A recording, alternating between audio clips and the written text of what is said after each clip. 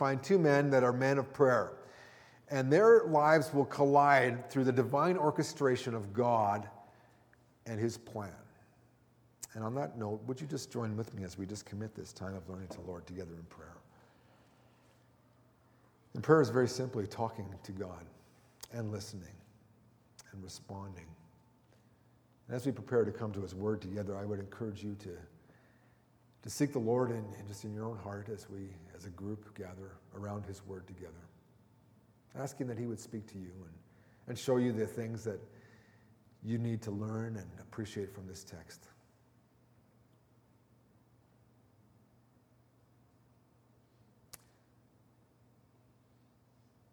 Father, we pray as Samuel did, speak, Lord, your servants are listening. Remove the distractions of this week, of this morning, the burdens, the anxieties, the wandering thoughts, and enable us just to hear from your Holy Spirit and from your holy word now, we pray in Jesus' name. Amen. I was in Kaluga region of Russia, 2014.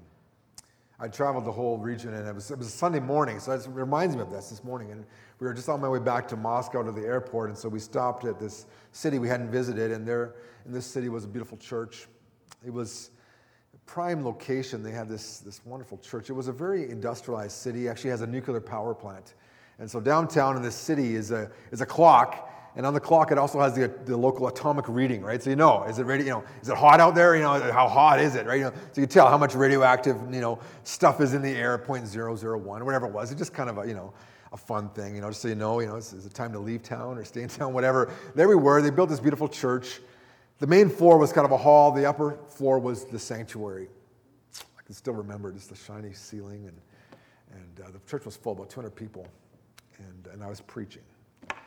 And every time you preach through an interpreter, you're always left to wonder what's actually getting said. And I've had good interpreters, I've had not so good interpreters, and sometimes that you're, some are so intent to get the words you're preaching that they kind of miss the message. Some don't understand your words, so they make up their own message, and you're really dependent, really, on the Holy Spirit and the dynamic between you and the interpreter. Well, so I preached the gospel. I don't remember the text actually, but it was Jesus. He died for your sins. He rose again within the context of the passage I was working through. And at the end, we just called for prayer, and if people wanted to respond. And this young girl gets up and walks to the aisle and comes front and repents of her sins and receives Jesus as her Savior with the pastor there. And I'm just awed. I mean, this has happened to me several times, and you're just like, there's no way that just because I was there that this happened. In fact, there's something, there was a lot going on in her life, obviously, but I just happened to be the guy that day playing in the orchestra, and to see this person come and receive Christ, it was awesome. It was like, this had to be God's work. And in Acts chapter 10, we have this kind of a situation going on. God has written this song of history. It's the song of salvation history. And it begins in the beginning of the Bible. In the beginning, God created the heavens and the earth, right? That's the beginning of God's song. And the song kind of goes through. I mean, there's the sin picture, and then there's kind of the salvation picture. God is going to bring salvation. And it kind of, the culmination of the song is Jesus Christ dying on the cross and then rising again. It's the crescendo, it's the climax. And then kind of the anticlimax of the song is the early church. And we're living in that right now. This song that God is orchestrating. In the midst of this song, we are all players, or can be potential players, in God's beautiful orchestration.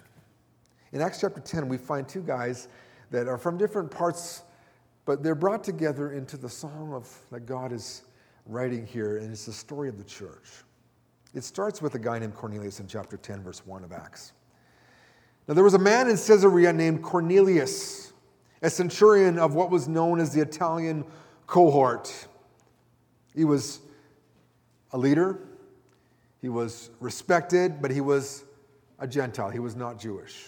Up to this point in the book of Acts, everything that's going on tends to focus on Jewish people. Maybe there's the Ethiopian eunuchs, a few, but for the most part, it's Jewish people receiving Jesus as their Messiah. But now in Acts chapter 10, we introduce this guy named Cornelius. Caesarea was a beautiful Roman city, plunked right in the middle of Israelite territory. It was built on the Roman design and foundation. It had all the Roman, entertainment features there. It was said that the Colosseum in Caesarea was bigger than the Colosseum in Rome. And some of you, I know, have seen that. I've seen it, and it's an impressive feature. But Caesarea even had a bigger Colosseum than that. It had a hippodrome where they would race. It had all the things of Roman culture, which made it that much more despicable to the Jews that lived around. It was a place of tension, of conflict. The Jews and the Romans weren't real happy in their cohabitation in the Israelite territory, because the Jews had this crazy idea that the land belonged to them, right? Well, it did. That's what the Bible tells us. But the Romans like, no, we own this land. We've conquered this land. You belong to us. And so there was this tension. So here we have Cornelius. He already has some things going against him in the Jewish eyes. He's not only a Gentile, but he's also part of the Roman government. He serves this empire. But interestingly, in verse 2, it tells us his spiritual qualifications. It says he was a devout, God-fearing man, and as was all his household, he did many acts of charity for the people and prayed to God regularly. Interesting, he comes from Italy into Caesarea, and he encounters the Jewish God, and he recognizes there's something about this God, and so he begins to pray to this God. He abandons the Roman gods he used to serve, and he begins to pray to this God. Not only that, he realizes this God says that we're supposed to look after the poor, so he begins to kind of open up his wallet and help out poor people in Caesarea, and he practices regular times of prayer, and the people are saying, wow, there's something about this guy. He's a bit different. He's a prayer. And in light of last week's message, if you were here, the people who get into the music of God's orchestration are people that are praying. The people that are in tune with God's, are in this passage, are the ones that are praying. They're not just kind of waiting for the song to catch up to them. They are engaging into the song and listening and tuning themselves to whatever melody and whatever tune, whatever pitch that the song is presenting. Here he is. He's seeking God. Cornelius has the first page of the sheet music. But he kind of gets to the end. The song isn't finished, but he doesn't have the next page. But he's doing everything he knows to do right. He prays. He gives alms. He's worshiping the one and true God as he knows him. And an interesting thing happens in verse 3. About 3 o'clock one afternoon, he saw clearly in a vision an angel of God who came in and said to him, Cornelius! Staring at him, becoming greatly afraid, Cornelius replied, What is it, Lord? The angel said to him, Your prayers and your acts of charity have gone up as a memorial before God. Now send men to Joppa and summon a man named Simon, who is called Peter. The man is staying as a guest with a man named Simon, a tanner. His house is by the sea. Now, notice this is not a generic vision. This isn't like something you're going to find in a fortune cookie, right? You will meet someone. Love is in the air. An exciting opportunity awaits you. I mean, this is very specific. He speaks to them directly. Cornelius, this is happening during the day. This is not at night after Cornelius has been up late with the boys having beers. This is Cornelius, broad daylight, specifically to him and with specific directions. Go to Joppa. Look for a guy named Simon Peter, who's in the house of Simon the tanner. And, he's going to bring him here because he's got something to tell you. It's very specific. You see, God is writing the melody to this tune. And these guys are just kind of playing in God's song, different instruments at different points. It says that Cornelius responds. When the angel who had spoken to him departed, Cornelius called two of his personal servants and a devout soldier from among those who served him. And when he explained everything to them, he sent them to Joppa. And immediately, he's a man under authority. He understands God's spoken. I need to respond. Boom, they're gone. He's not saying, what did this really mean? I wonder what the meaning of this vision was. No, he's like, okay, obviously, I need to do this. Action. Sometimes I think God speaks to us and we're like, oh, what does God really mean? Does it really mean I should stop that bad habit? I should end this inappropriate relationship? I should, quit doing those unethical things at work? I mean, no, does it really mean that? And, we question it, we justify it, we rationalize it. And when God speaks, we need to just stop and listen. I mean, he'll convict you. He'll bring things to mind. He'll bring actions that need to stop. He'll direct you to directions you need to go. People you need to reconcile with. People you need to forgive. People you need to speak kind, whatever it is. I mean, he responds in immediacy here. He sends them off to Joppa. we pan away from that and we come now in verse 9 to Peter, the apostle of Jesus Christ, a Jewish man, faithful to the Lord, leader of the Jewish Christian church.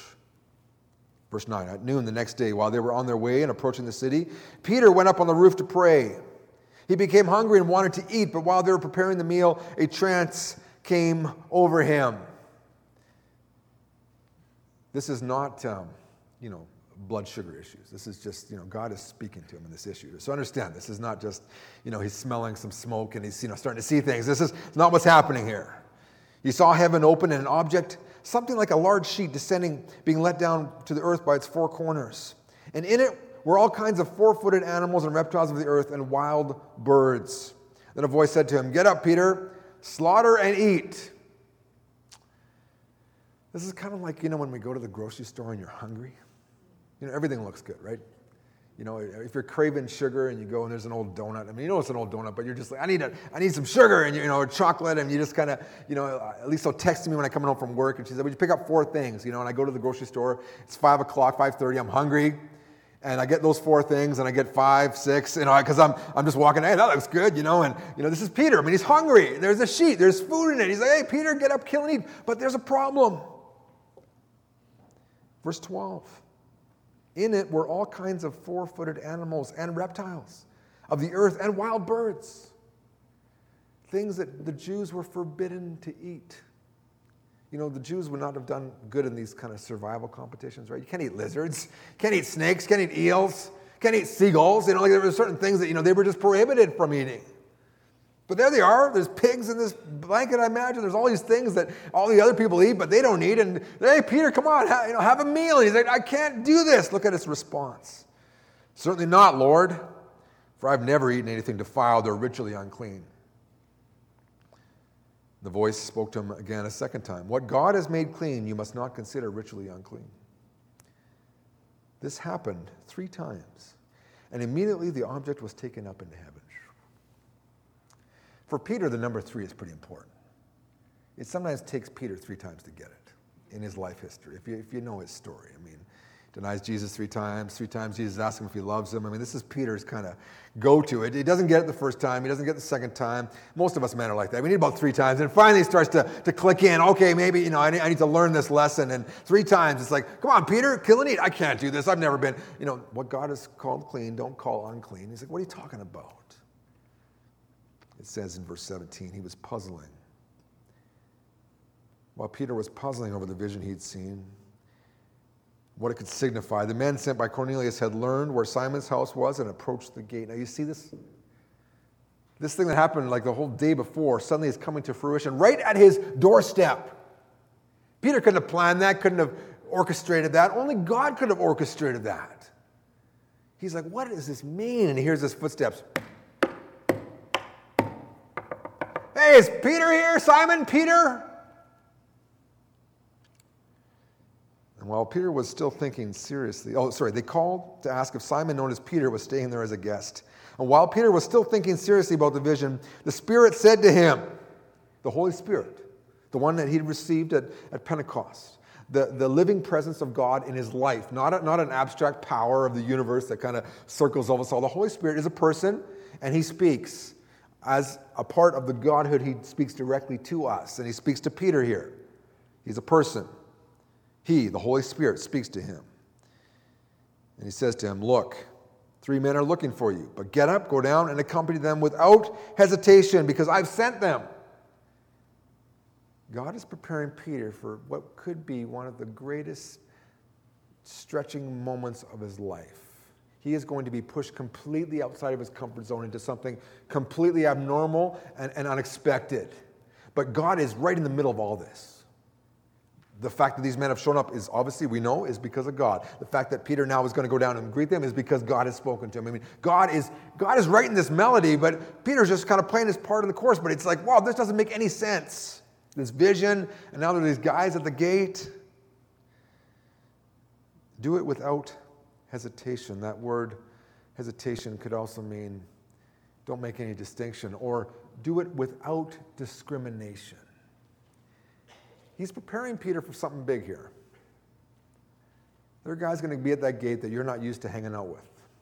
Be prepared without discrimination. Unfettered obedience, which takes no time to fret over our conscience. Without hesitation.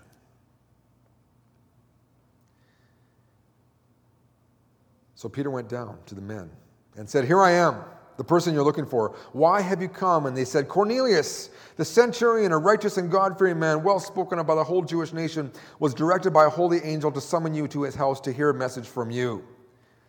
Like, whew, that's a pretty heavy message, right? And so he's like, man, I have no idea, but there's some guy over there in Caesarea, a centurion, a Roman official, who wants me to come with a message. God is in this. The Holy Spirit told him to go down there. There's these Gentiles. And then, so Peter invited them in and entertained them as guests. He's beginning to take the steps forward to accept and to welcome those outside of the Jewish faith. Now understand, for Jews, this wasn't normal. You ate with a Gentile, you were considered unclean. You were defiled. And here Peter is inviting them in, and he's going to go with them. So the next day he got up and set out with them, and some of the brothers from Joppa accompanied him. The following day he entered Caesarea. Now Cornelius was waiting anxiously for them, and had called together his relatives and close friends. So when Peter came in, Cornelius met him, fell at his feet, and worshipped him. I mean, what else would you do? I mean, he knew God was in this, and he's, "Oh, Peter, here you are," and look what Peter does. Peter helped him up, saying, "Stand up. I too am a mere mortal. I'm just a man.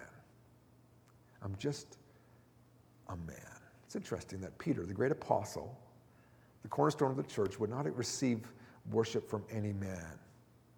Did not ask him to kiss his ring or to bow or give him any. He said, no, get up. I'm just a man. And Peter continued talking with him as he went in, and he found many people gathered together. He said to them, everyone's in the room. They're all Gentiles. None of them are Jews, except for the people with him. And there they are, a bunch of Gentiles. This is not normal. Jews just didn't go to Gentiles' houses and hang out with them. This wasn't customary, especially in a city like Caesarea. I mean, that's a Roman city and, all that stuff. And there he is. I mean, he's walking into untainted, uncharted territories. And what is going on? This is totally outside of his comfort zone. And he blurts it out. He says the obvious, what everyone's thinking, no one's saying. Peter says to them, verse 28, it's unlawful for a Jew to associate with or visit a Gentile. I really shouldn't be here, legitimately speaking, just say everybody, But yet God has shown me that I should call no person defiled or ritually unclean. He gets the vision now. Yeah, God's trying to tell me there are no unclean people. Everyone is created in the image of God and deserves equal access to the gospel of Jesus Christ without restriction. Therefore, when you sent for me, I came without any objection. Now may I ask, why you sent for me? I mean, the picture's starting to come together. The song is starting to play. The melodies are aligning here as Cornelius and Peter kind of share their sides of the story. And Cornelius replies, 4 days ago at this very hour, at 3 o'clock in the afternoon, I was praying in my house, and suddenly a man in shining clothes stood before me and said, "Come, Cornelius, your prayer has been heard, and your acts of charity have been remembered before God. Therefore, send to Joppa and summon Simon, who's called Peter. The man is staying as a guest in the house of Simon the tanner by the sea." The reason he reiterates all this, I think, is for us to know this whole story wasn't made up by Peter or by Cornelius. This is God's story. And these two guys are just playing instruments in the band.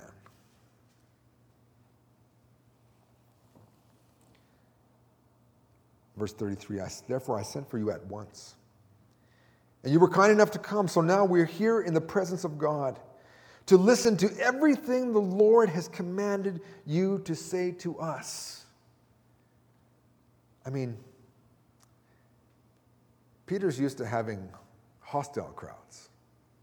He's had some receptive crowds. He has other crowds that are ready to kill him. He's been thrown in prison because, they've had other issues. This has not always been a welcome message. And here they are, a bunch of non-Jewish people, kind of pagans in their mind, and there they are. They're like, give us the message of God. We want to hear it. This is happening all over the world because we're created as spiritual people. Even people that don't acknowledge God or Jesus have inherent spirituality. And they find other ways to express it, right? Many of them are right now in Banff, Canmore, Kananaskis, northern Alberta. They're experiencing their God of nature trying to, find and get in tune with their spiritual side. Others are doing things, different, getting their readings or, looking at the stars. I mean, we have this spirituality built within us from the Creator. But it doesn't find its true harmony until we discover the Creator and salvation through our Creator. And God has brought Cornelius to a place where he's ready to see the next page of the music. We understand the tune. We understand there's one God, but how do we relate to Him? I read the story of a chief in Malaysia. He was repairing an old idol he had, and this is the idols they worshipped. And he said to his wife, this is foolish. Here we are worshiping these wooden objects, but our hands are greater than they are. Surely there must be a higher being, the God who created all of us. Let's worship Him. So for 25 years, they had a little prayer room in their house, and they would go and worship this unknown God. And one day, a missionary came and introduced the chief and his wife to the Bible and to Jesus Christ. And when they heard the good news, they rejoiced and said, "This is the true God we've been seeking all these years. Now we believe in Him." Amen. It happens all over. So you think you're just kind of, playing a part in this big band, but God is orchestrating events and people to connect. And we have this desire to know God. And Cornelius and his family are ready. It's the preacher's dream of people that say, yeah, give us God's message. I said to the early service, you prepare yourself for the sermon before you even arrive at the church. You want to get more out of church? Prepare yourself before you come. Prepare your heart. Pray. Meditate. Turn off your phone. Turn off the TV. Turn off the radio. And come ready to hear from God. Remove whatever criticism might be dwelling in your heart and just come ready to hear from God. The enemy will try to distract you en route to church. He will make your kids just be little imps. He will cause issues to happen in your home, your car, the traffic. I mean, he may even send you a text during the service to distract you from listening to me or from hearing from the songs. I mean, he doesn't want you to come and to hear from God, but God wants you to listen and to hear and to respond to Him every time you come to church and every time you meet with Him. They're ready. And so Peter starts speaking, verse 34. I now truly understand that God does not show favoritism in dealing with people. But in every nation, the person who fears Him does what is right and is welcome before Him. It's key. This is huge. This is the turning point for Peter. I get it now. I thought you had to become a Jew in order to get to God, but now I realize God doesn't show favorites. The Jews aren't His favorite. God loves all people. You don't have to be Jewish, middle class, white collar, making 6 figures a year. Educated, white skin, black skin, dark skin, red skin. He shows no favorites.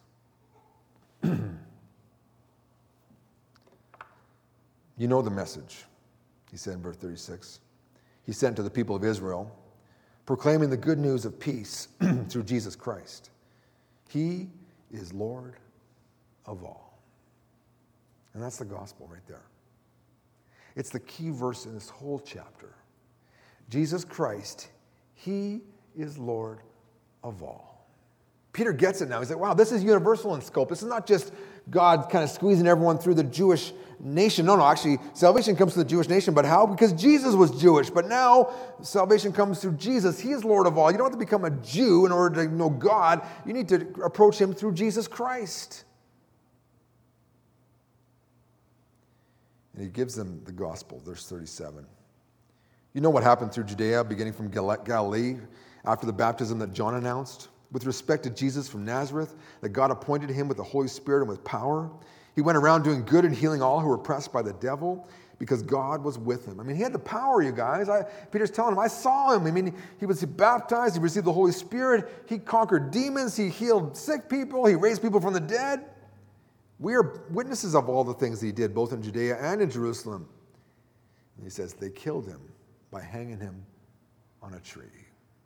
Now, to a Roman audience, you got to understand, I mean, the cross and crucifixion was a gory picture.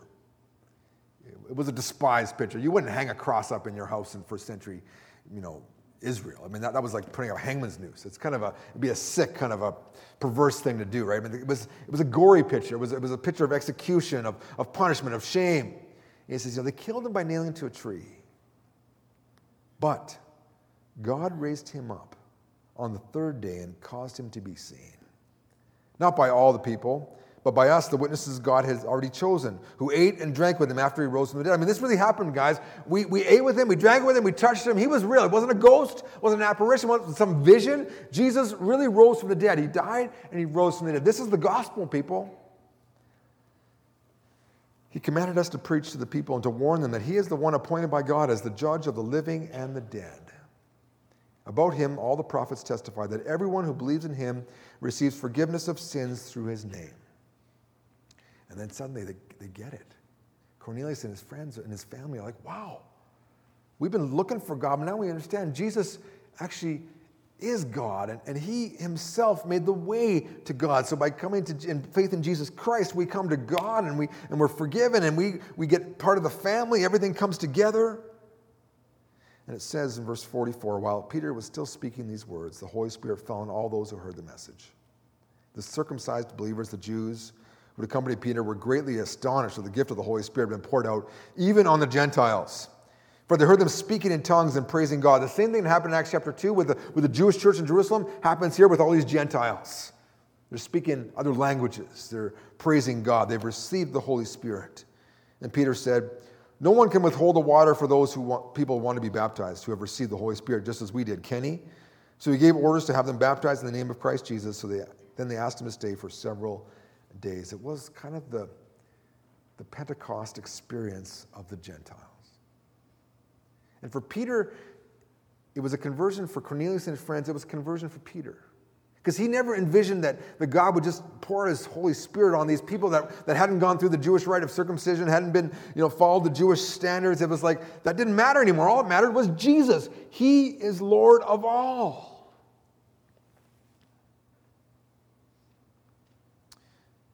So the text tells us a lot